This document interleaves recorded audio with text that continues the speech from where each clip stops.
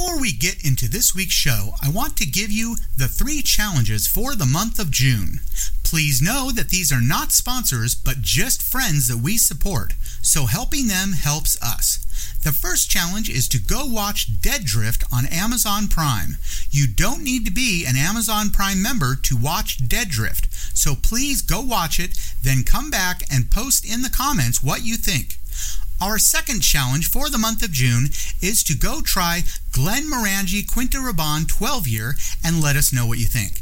If you are in Western Washington, it is available at Louis G's in Fife. So go take a few sips, then post in the comments what you think. We want to hear from you on this. The third and final challenge for the month of June is to go to thewhiskeypeople.com for all your whiskey education needs. No matter if you want to be a server at a restaurant that knows what they're talking about, a bartender extraordinaire, an entrepreneur starting your own distillery, or just a whiskey snob that needs to know more. This is the place to get your education and become a true whiskey nerd. Now, on with the show.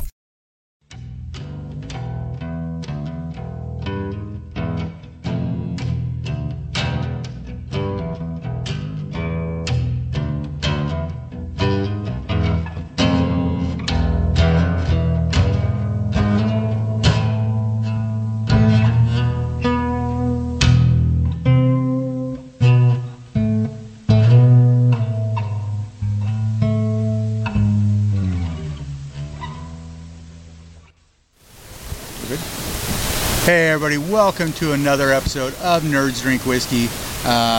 Always sip, never slam. We have this whiskey that I'm going to attempt to pronounce. Usquebach? No. Okay, how do you pronounce it? Huskebach. Huskebach, okay. This is aged 15 years. This is a Scotch Highland. This is 86. Not sure who got 86, but this whiskey has been 86. We're going to try it, but I think you have an introduction to this. Absolutely. Whiskey, as we call it, actually it came from this Gaelic word called huskebach, which is the water of life. And that's the actual translation in Gaelic of whiskey. Many people have asked, well, where did whiskey come from? And some people think it was Scotland, and others think it was Ireland. And the public knowledge of it is that the Irish invented whiskey and the Scottish perfected it. Okay, it was brought to Ireland by monks after the Second Holy War. The Saracens, or the Muslims, had invented distillation as a way of making perfume. As you know, they don't drink. Then, of course, you take anything of a distillate to Ireland, they know to put it in a barrel and age it and call it whiskey, or huskebach. It's the water of life. And when you look at its first uses, it was to embolden and provide for bravery in the Irish warriors before they went out to a fight. So the Irish kings used to hold this as a secret weapon, and they, instead of drinking heavily the night before, you'd get a shot before you swing a blade and go out and do a better job not feeling pain. When you looked at its migration to Scotland, okay, then you saw where it became more of an art rather than a tool, okay, and as a result you saw the Scottish culture take it a slightly different direction than the Irish, and you'll see that they were the first organizations, their distilleries were the first ones that under British or English rule provided for its taxation, okay, and allowed for the whiskey to become publicly acceptable as opposed to just a tool of the royals. And not to say that the Irish didn't do the same thing at a similar time. But that's the story of the origin of whiskey. It was originally Islamic perfume. So I'm just going to... That's right. Now, huskebach, by the way, this particular whiskey is a 15-year blend. And what that means is that it's a combination of single malts from the Highland area, none of which is less than 15 years old.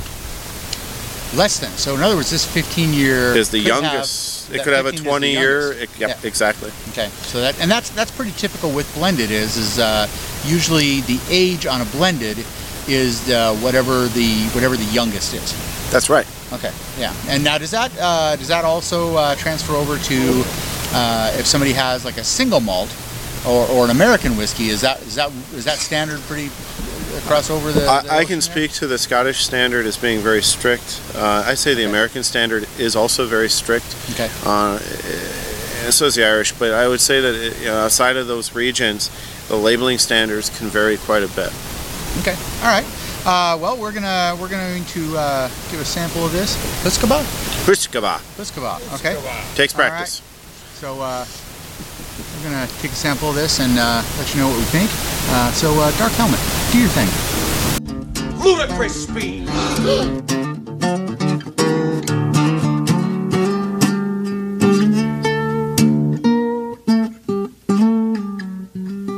Again, I gotta say, it was very sweet on the tongue, initial taste. The sweetness stayed with you a little longer than with the Ben Nevis. The finish still felt like I'm not sure if it needed another distillation or a little more cask time.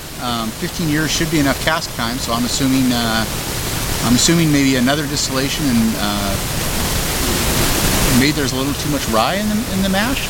No, this is strictly rye? barley, 100%. Strictly barley. Okay. Yeah. Again, I think you like that clean, heavily distilled type of finish. Okay. And this again wasn't designed that way. Yeah. These are all single malts, and that means single malt barleys, and that means they were also all pot stilled. So we didn't have a continuous still involved, and as a result, you're going to have some texture. Yep. What'd you think of the?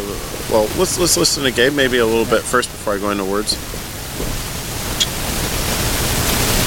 Personally, I really like the fruity sweetness on the tongue right at first taste. Very, very, broad on it, at least as far as I can tell. I can't pin down any particular fruit, but it's just very, very clean, very, very nice flavor to it. The bite and the finish on that is much more smooth on this one than the last one. Mm-hmm. I'm very surprised because for me, having even, more expensive blended whiskeys, I haven't had anything that with a bare minimum of 15 years at its youngest. So that was just very surprising and very, very, I was very, very pleasantly surprised by this. The kind of fruit that I'd use for what I experienced is an apricot caramel type of front end. Okay, no floral element that I could pinpoint. It does have a nice charcoalish element to it as part of the blend. I did not feel it had any kind of iodine, medicinal, seaweed type thing going on at all. It's a simpler whiskey, okay, in some ways, in that it didn't wander all over the flavor palette. It does have a wetter finish, which for some people can be a bit of a challenge, especially if you like something that's a little more distilled. It's not gonna get off your tongue quickly, and that can sometimes be annoying for some, especially on a sweeter whiskey, where that sweetness can turn sour as the sugars mature. So okay, cool. What's the what'll people find if people want to check this out? How much will? That's an expensive bottle. It's between 90 and 110, depending on where you go to get it. Okay. I think I had to go to California on that one in the 90 area. So, okay. So unless you're a really big fan of Highland Scotch, this is definitely not a beginner Highland by any means. Right. This is probably one of the more interesting blends that's out there. It's not typically available affordably. Actually, I remember I didn't go to California. Actually, this one was shipped in from London because everybody else was charging you even more than that. It's an unusual flavor profile for Americans too. I'd suggest that if it was more popular, it'd be more available at a lower price point. Yeah. So this may be a way of experiencing their culture. All you Scotch drinkers are slacking. If you buy more of this, the price will come down here on this side of the pond. It definitely should, although that's just for my affordability. It's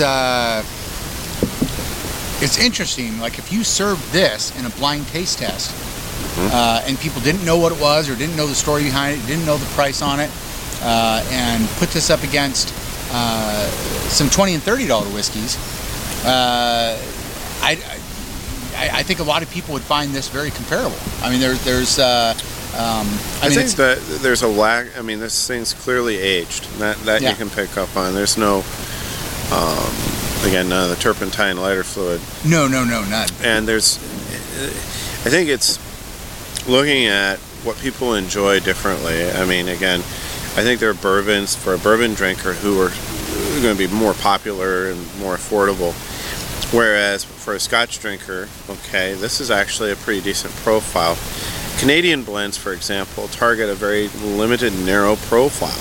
Okay, Old Forester, Crown Royal, and such. Excuse me, not Old Forester. That's a bourbon, but there's a variation. There's a Canadian name that's similar. But there's some Canadian blends that all taste kind of the same because they're all super sweet and very heavy on the pancake syrup. And it's straight old school pancake syrup. Pancake syrup with bananas and a little bit of spice, maybe is the Canadian profile. Well, the spice is Canadians are really big on the rye. Yeah, absolutely. So they have a lot of rye in Canadian, and it's not quite full rye, but there's definitely a rye contingent in the mash bill. Whereas when you go to the barley world of Scotch, okay, you have a broad spectrum of flavors. There's very rarely, whether it be Johnny Walker or Dewar's, okay, or Usquebaugh, you have huge variation in flavor just between those three blends, okay? And so I look at the Scotch or the barley world as more of an art, more of an expression, as opposed to a popularity contest, okay? And so, yeah, there should be as many people that don't like it as people that do, depending on. Bourbon enjoys a tremendous variety of flavor, right? Because you have so many variations in the mash bill. 51% corn is the minimum requirement. After that, anything goes. Yeah. Okay. Well, that allows for a tremendous variation. Anything from E.H. Taylor all the way to a Buffalo Trace product. You couldn't think of a wider variation with all that in between and then some. But again, for example, I'm not a fan of Buffalo Trace, whereas most people are. You see? But again, I am a Scotch drinker who dabbles in bourbon, rye, and all the other stuff. Dabbles being a loosely interpreted term.